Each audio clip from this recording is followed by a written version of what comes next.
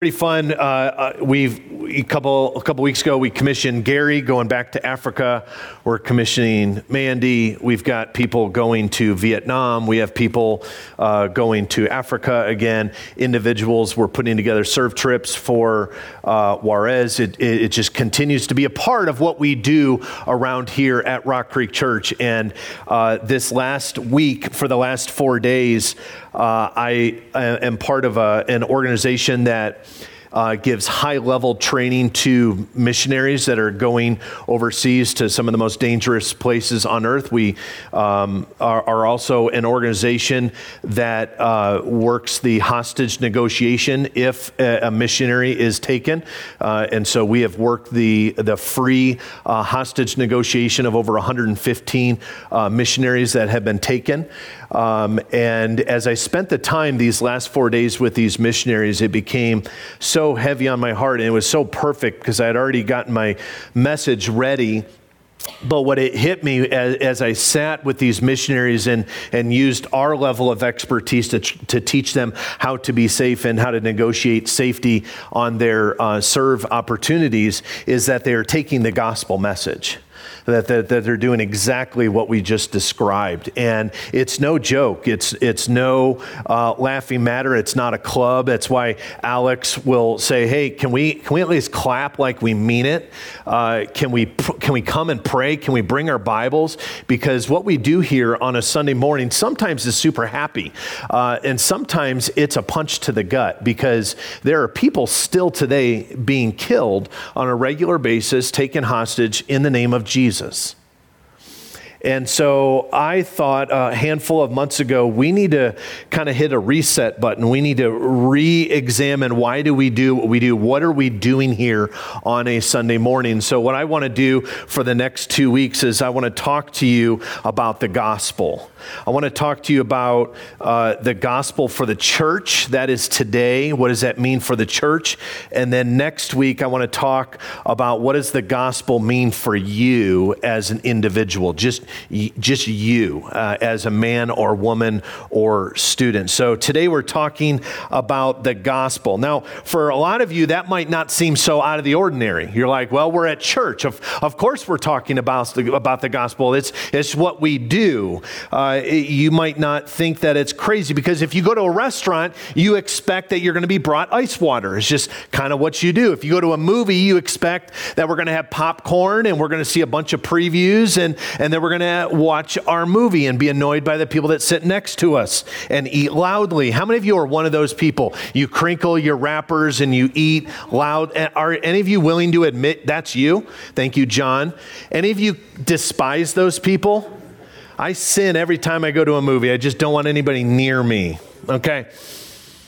You go to a family reunion, you expect to hear the same stories over and over and over. You rehearse what you did when you were 12, and they bring up all your embarrassing moments. You hear these same stories, but you know that going in. And for us as the church, you might expect that if you go to church, you're going to hear the gospel story, right?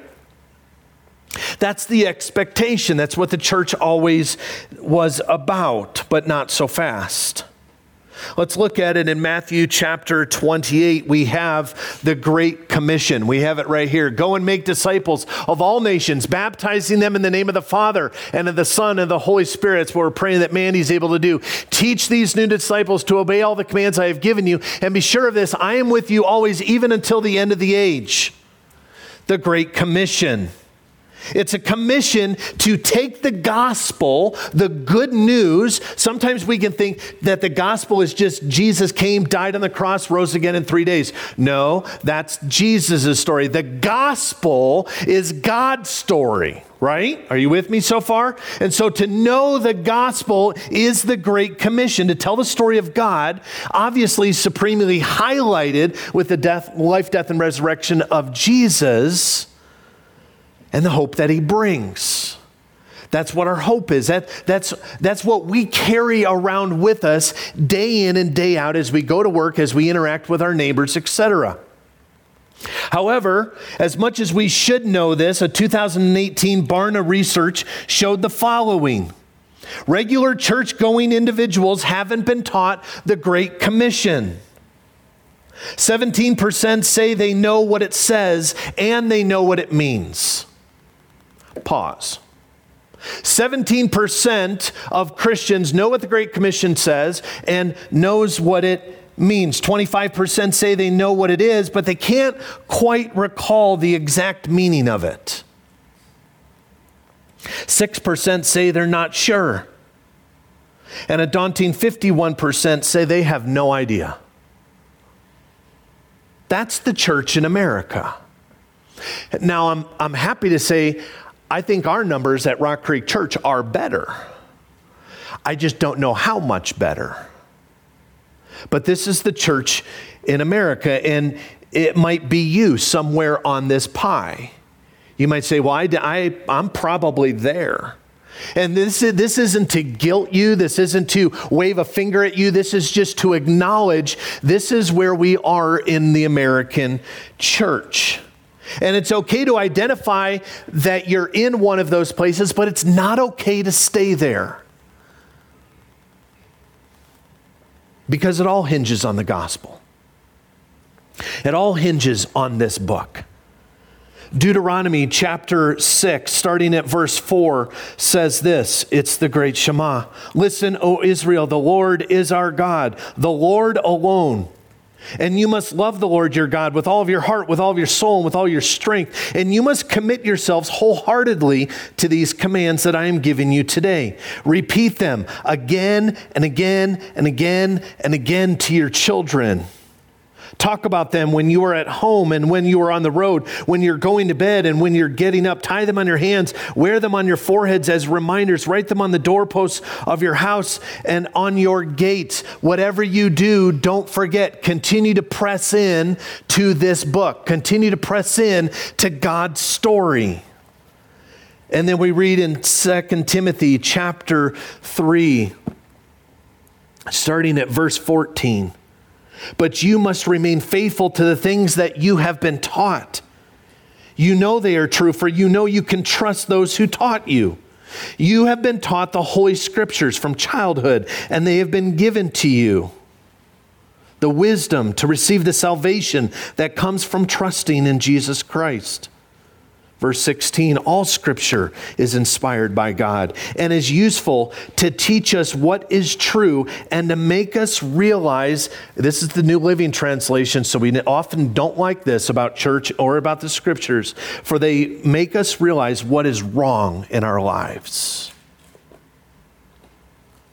It corrects us when we are wrong and teaches us to do what is right. God uses it to prepare and equip his people to do every good work. This is the good news. And it's a great story. I'm going to give it to you in parts of what this story is. You might ask yourself, could I sit down with a neighbor? Could I sit down with a family person? Could I sit down with an acquaintance or a coworker and explain some of this? In Jerusalem in AD 30, Jesus died on the cross. He was resurrected on the third day, and he then ascended into heaven. Not only 50 days later, after Jesus' resurrection, the Holy Spirit falls on the apostles, giving them power and purpose and a plan. Out of joy, out of the miraculous joy that was taking place from Jesus dying and being risen from the dead, the church begins to be born. It's empowered by the Spirit, and Peter gives his first sermon, and 3,000 people are saved. Why? Because they cannot get over the hope that they have finally found. Hearts are transformed, and in hearing and receiving and repenting, the young church is born and continues to expand. They walk in unity and they garner praises. Out of joy, the gospel creates community. Peter and John then continue to spread the gospel, preaching the good news, giving the gospel at every chance that they possibly can, preaching and miracles, and the church grows by 5,000. In AD 31, Stephen gave a powerful sermon connecting the Old Testament to Jesus and rebuking the people for their hard hearts, concluding with, "And you crucified him." Enraged, the people begin to stone Stephen, making him the very first Christian martyr. In AD 34, 4 short years after Jesus dies, the gospel continues to multiply through Philip's ministry. He preaches in Samaria and Caesarea. While this is all going on, Saul, on the road to Damascus, meets the Lord, and his heart is transformed. This man who persecuted countless Christians. This is ironic. It says in the Bible, as Stephen is dying, as these boulders are pelting his body, and he is dying, and his prayer request is, "Don't hold these people's sins against them for what they're doing to me." Sound familiar? And as he's doing that, the end of the chapter says, "And Saul stood by and watched in approval." And yet the gospel grabs Saul, and Saul becomes Paul. And after this conversion, the gospel continues to spread through the ministries of Paul and Peter, and God gives Peter a vision and then uses him to reach the Gentiles. Something that we read about, we know it today, but in the day it would seem absolutely absurd. In AD 44, King Herod Agrippa I executes James and has Peter arrested, yet again thrown into prison. But holy cow, you know what happens? An angel comes and frees Peter, leading him out of prison, and he continues to preach. The believers throughout the region are scattered because of persecution. There is unthinkable pain and anguish watching women and children tortured in game, tied in an atrium, outdoor atrium, tied to a pole, and lions who were refused to eat for weeks on end are then released, and these women and children staked to a pole are eaten alive. And that's the PG version. And then the center of operations for Christianity goes from Jerusalem to Antioch, where many teachers and preachers gather together and then are released. And around AD 48, Paul and Barnabas were then to call out to go on their very first missionary journey. And many Jews and Gentiles believed after hearing the word, the gospel, the story of God preached, while others drove Paul and Barnabas out of their cities. We could go on and on and on. This book is nuts. The stories that are compiled in here, the truths, the love, the evil, the anger. But all throughout, there is a good news. There is the gospel. And if we were to go on, you would see that you and I are a part of this incredible family. We might be a reluctant part of this family, but this is our story. This is our family heritage. These are our aunts and uncles and brothers and sisters and grandparents that went before us. And you will see that we are part of this incredible Great Commission, commissioned with taking the Gospels, as Mandy is doing, and bringing them to the people who don't know, with the power that descended on the apostles. And it's this message of hope, this message of peace, if you would, this message of identity, of worth that changes everything. It turns worlds upside down. It captures nations. And guess what? We need to keep hearing it again and again and again and again, over and over and over. You are a sinner. I am a sinner. But I serve a great God who's phenomenal at what he does. He's a rescuer. He battles for us. He provides for us. He watches over us while we are still yet sinners. He rescues, and you, my friends, need rescuing. You say, well, I've already given my life to Jesus. My response is, perfect. You still need rescuing. Well, what do I need rescuing from? Well, you're going to have a bad day sometime coming up. You might be having a bad day today. You might be faced with a crisis tomorrow. You need rescuing from that. They need rescuing. Whatever we are doing in children's ministry to our kids, Josh, make sure we're not going to get a lawsuit. I'm just kidding. They're great. I love hearing them. By the way, time out. That's why we need another building, because they need a place to run around and be kids and grow in faith, and we need to not hear them.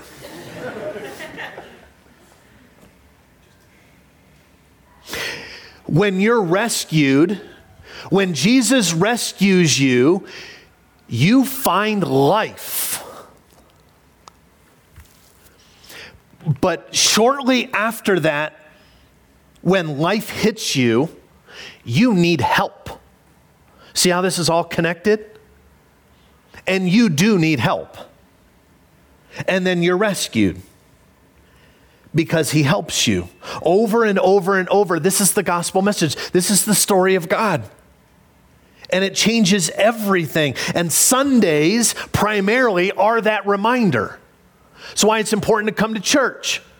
It's why it's not good enough to lay in your bed and turn on a preacher. Because you need to come and be a part of this. Yeah, I've been here since about 8:30. And I have heard probably a dozen of you talk about your heartaches. Talk about your struggles. And that's only the ones who are sharing it with me. You need the gospel. Because as you're sharing, I'm right there with you. I've got my own list. Alex mentioned yesterday, 50 things went wrong. And it's easy to slip into depression. It's easy to slip into life is super hard. It's easy to slip into feeling defeated. Anybody understand this? And so Sundays are that reminder. Now, don't get me wrong. Practical, feel-good, cleverly named sermon series, I love them. We're going to be doing one starting in July. It's not so heart-focused. It's called Dinosaurs and Robots, The Epic Adventure.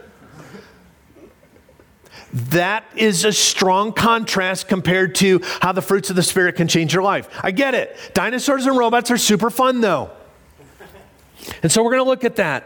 But I want you to hear me say this loud and clear from my heart to your heart.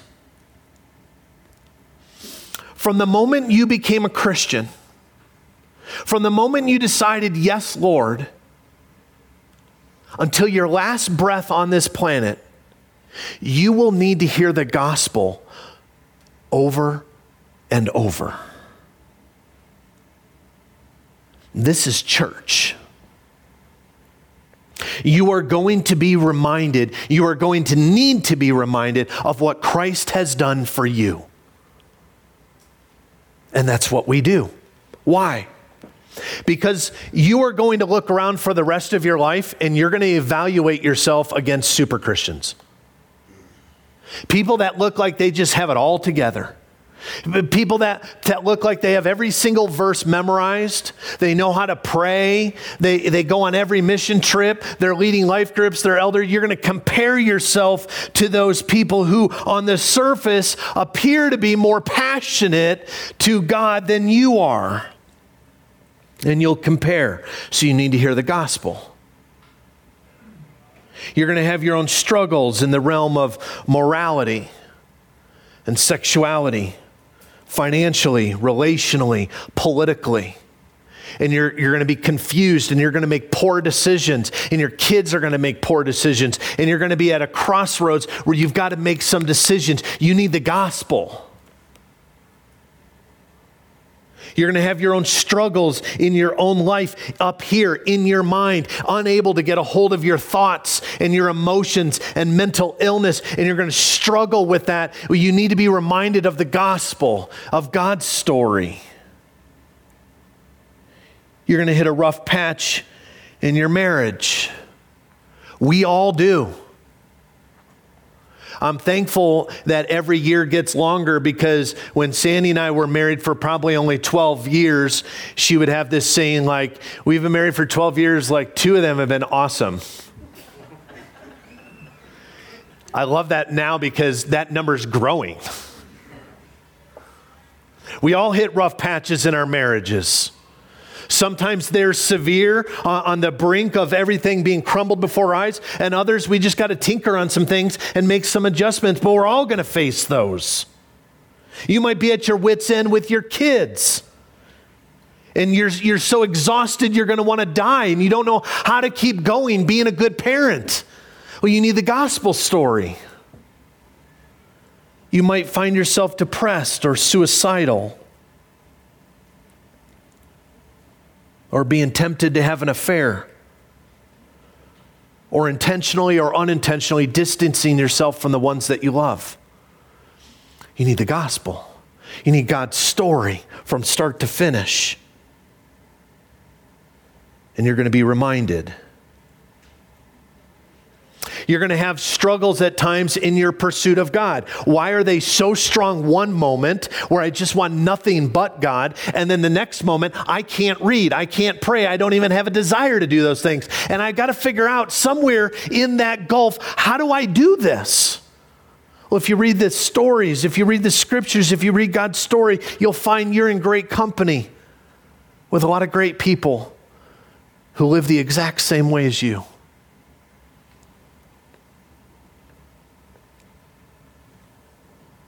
So week in and week out, what we do here at Rock Creek Church is in some way so ridiculously simple.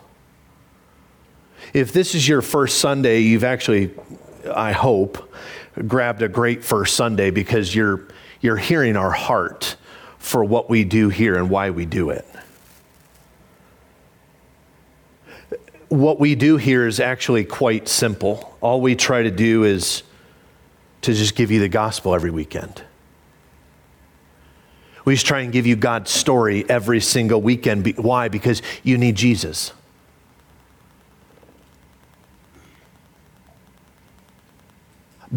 You need Jesus. Your friends, your family members, your coworkers, your neighbors, strangers you meet, they need Jesus. I don't want to oversimplify it. In fact, I want to over-amplify it. You need Jesus. You're in big trouble without him. So you need him, and he can help. Over and over and over, sermon after sermon, song after song. It just has the same message. God's big, you're little. You're a really good sinner. Some of you, gold star. And God's a really great Savior. Gold star. God exists, and so does heaven. Without him, you're going to hell. Without that saving relationship that God offers through Jesus Christ, you're going to hell.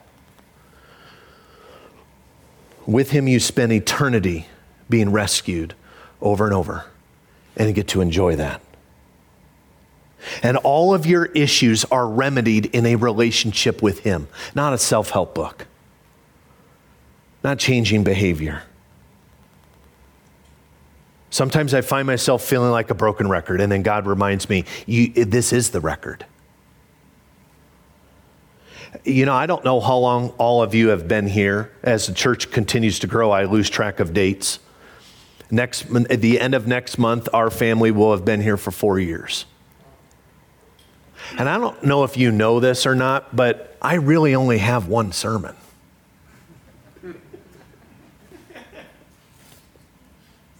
Honestly. I can go at it from different angles, from parenting or substance abuse or mental illness or strengthening marriage or evangelism or whatever. You know what I always end with, though? You need Jesus. I really only have one sermon, and I have to figure out all week long, how do I keep it creative before I tell people they need Jesus again? And that's kind of tongue-in-cheek funny, but it's also just me being honest with you. Because I'll throw in a story here and there of where I blew it and learn from that and then use some scripture, but it's really one story. And it's the one story because it's the one story you have to have. Because I can't speak about marriage if we don't have the platform of Jesus. I can't speak about relationships or about parenting without Jesus. I can't preach about forgiveness and offering grace and mercy without the story of God all throughout the scriptures. I can't do that. It's not possible because without the gospel, how can we discuss painful topics? And you have painful topics. Some of you right now have painful topics. And my heart breaks for you. I wish I could flip a switch and take all of the pain on myself. I tell Sandy, my bride, that all the time as she goes 24 hours a day in pain. I wish so much I could take her pain. And the same is true for you, but I can't take your pain. I can't take your struggles. But God can. You want to know the platform that I can speak into your life? It's not because I'm educated. It's not because I have all the answers. It's not because I'm anything special. Trust me, I'm not. Here's why I can speak into your life. Because it's the originating love of God made visible in the coming life, death, and resurrection of Jesus Christ. And because of that, we can talk about suffering without a view of that in place. We can't talk about ecclesiology without the gospels in our face. We can't talk about how a church properly functions or about how you're to live life in the midst of everyday circumstances without a platform of the gospel. We need to hear the gospel, the story of God, week in and week out, over and over and over and over. Because without proper grounding in the gospel story, you and I are apt to drift away and without realizing it, find ourselves with pretty decent lives that begin to manipulate morality and theology. And it happens in a blink of an eye. This describes my heart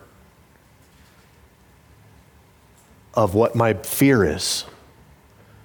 As I was writing the sermon a couple weeks ago, and I was thinking about the gospel, and I was thinking about where we live here in Boulder County, if we're not grounded on the scriptures, we can find ourselves with really decent, even really good-looking lives. But then we begin to manipulate our viewpoint, our worldview, and even our theology, and we're seeing it every day under the guise of being politically correct and loving.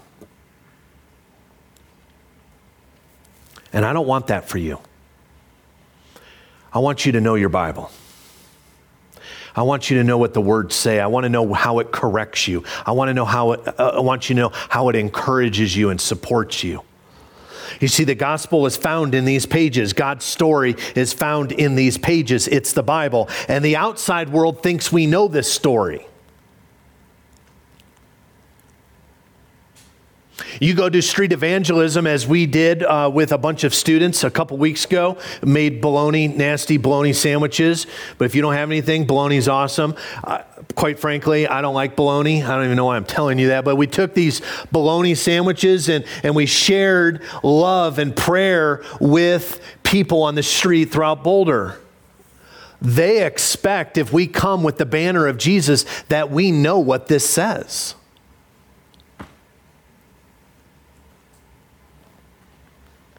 And we should. But recent studies show 40% of Christians read their Bible 1 or 2 times a month. And I don't even know how long that is.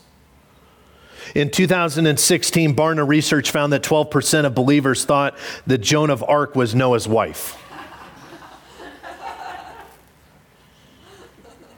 If you still do, don't raise your hand. Come to me and say, can you clarify the whole Noah thing? I'll clarify for you. 50% of Christians thought, 50% of high school seniors thought that Sodom and Gomorrah were husband and wife. They're not. They're not even there. And a considerable amount of individuals that claim to be Christians thought that the Sermon on the Mount was preached by Billy Graham. It wasn't. It was Jesus. You can read about it. It's a really, really, really long sermon. And some of you, as you look at these statistics, we need more cowbell, don't we? As we look at these statistics, we don't know whether to laugh or to cry. It's okay. I laughed at all these, and then I was bothered by them. This isn't a problem, friends. This is our problem. Christians who lack biblical knowledge are the products of churches that marginalize biblical knowledge. Let me say that again. Christians who lack biblical knowledge are the products of churches that marginalize biblical knowledge. Bible teaching historically only accounts for a fraction of the time that we have together, replaced by funny sketches and more music and fillers. Because there's this idea that people can't handle or sit too long. Their minds start drifting and they have ADD, and so we've got to keep it short and sweet. And the move to small group ministries sweeping through the churches in North America offers opportunities for some really good fellowship, but they often don't get beyond the surface level of building relationships and actually get into the Word of God that brings transformation. I want you to know this is not who we are as Rock Creek Church. This is not the vision and the direction that the pastors and the elders have heard and sensed from the mouth of God on who we are to be and what we are to do. And so there's some lines being drawn in the sand with discipleship strategy and what we do and why we do it and how we do it. Because we will not water down the messages in an attempt to attract the masses. We will attract the masses through life transformation. Amen. That's who we are. That's what we will do. Because here at Rock Creek Church, we're not after conformity. We're not after being cool. We are certainly not after being politically correct or trying to avoid stepping on toes. We're after transformation. See, this is why transformation is so important, because any man and any woman on their own can conform. You can do that on your own strength. You can conform. But only the Holy Spirit of God can transform. Only this story that changes everything can transform a life. Why is that important? Because for the person who tries and tries and tries to modify behavior isn't free. And the Bible says that we have been freed from the dominion of darkness. And we have been brought into the kingdom and the light of the Son whom He loves. The gospel brings freedom to, yes, even the everyday moments, and we want you to experience regular freedom. It's the message of the church. It's the message of Rock Creek Church. Great things are happening here. You might not know all of them, and we're working really hard to figure out how do we share more of these stories, because they shouldn't only be known to us. Reconciliation relationally is happening. Healing of the heart is happening. Healing physically is happening. The rescue and the healing of marriages is happening. Intimacy with God is being found. Mission trips are being planned and put into motion. More life groups, more new people finding life in Jesus through Rock Creek Church. But it's not because of me. It's not because of Alex or the team. It's not because of the elders. It is because God, through the gospel message, is changing us. It's the good news of these pages. And so may our foundation always, everywhere we look, be grounded on the platform of the biblical narrative. May it always be grounded on the gospel and the gospel alone. And from there, let's continue to build, let's continue to reach, let's continue to grow, and let's go with it to all around the world. But as we go all around the world, as I told these young missionaries that we trained this past week, as you go, bring this with you. You bring the gospel message with you, the most important thing you could bring. And if there's any other inspiration, any other motivation for going and doing, it will fall on rocky soil. And the foundation won't hold. But the gospel can handle all of it. So here's my encouragement, is to go find your Bible. Read it today. Find your Bible and read it tomorrow, and the next day, and the next day. Read your Bible. Know what this story says. Know what this story says, not just for you, but what it says to those around you. And when you do, when you decide you're going to take this seriously and be the agent of change that God wants to use, He is going to place you in positions that are going to knock your socks off. You're going to have conversations and interactions with people that are so far and beyond you. And then He's going to use you to bring hope to somebody. That's our God. Let's pray together. Would you please stand? So, Father, we recognize the gospel for the church, the need for the gospel story, your story, God, from creation to today. It continues. Your words continue to give us guidance. Your word continues to give us direction. Your words continue to give us hope and peace in the midst of very frightening moments of life.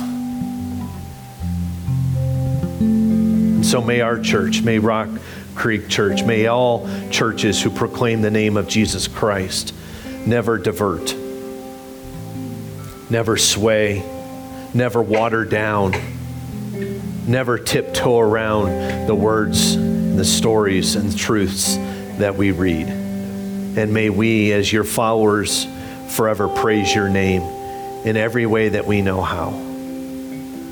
It's in the name of Jesus Christ that we have read the scriptures, that we have talked of your stories, that we have given direction under your authority, under your love. We pray in that name.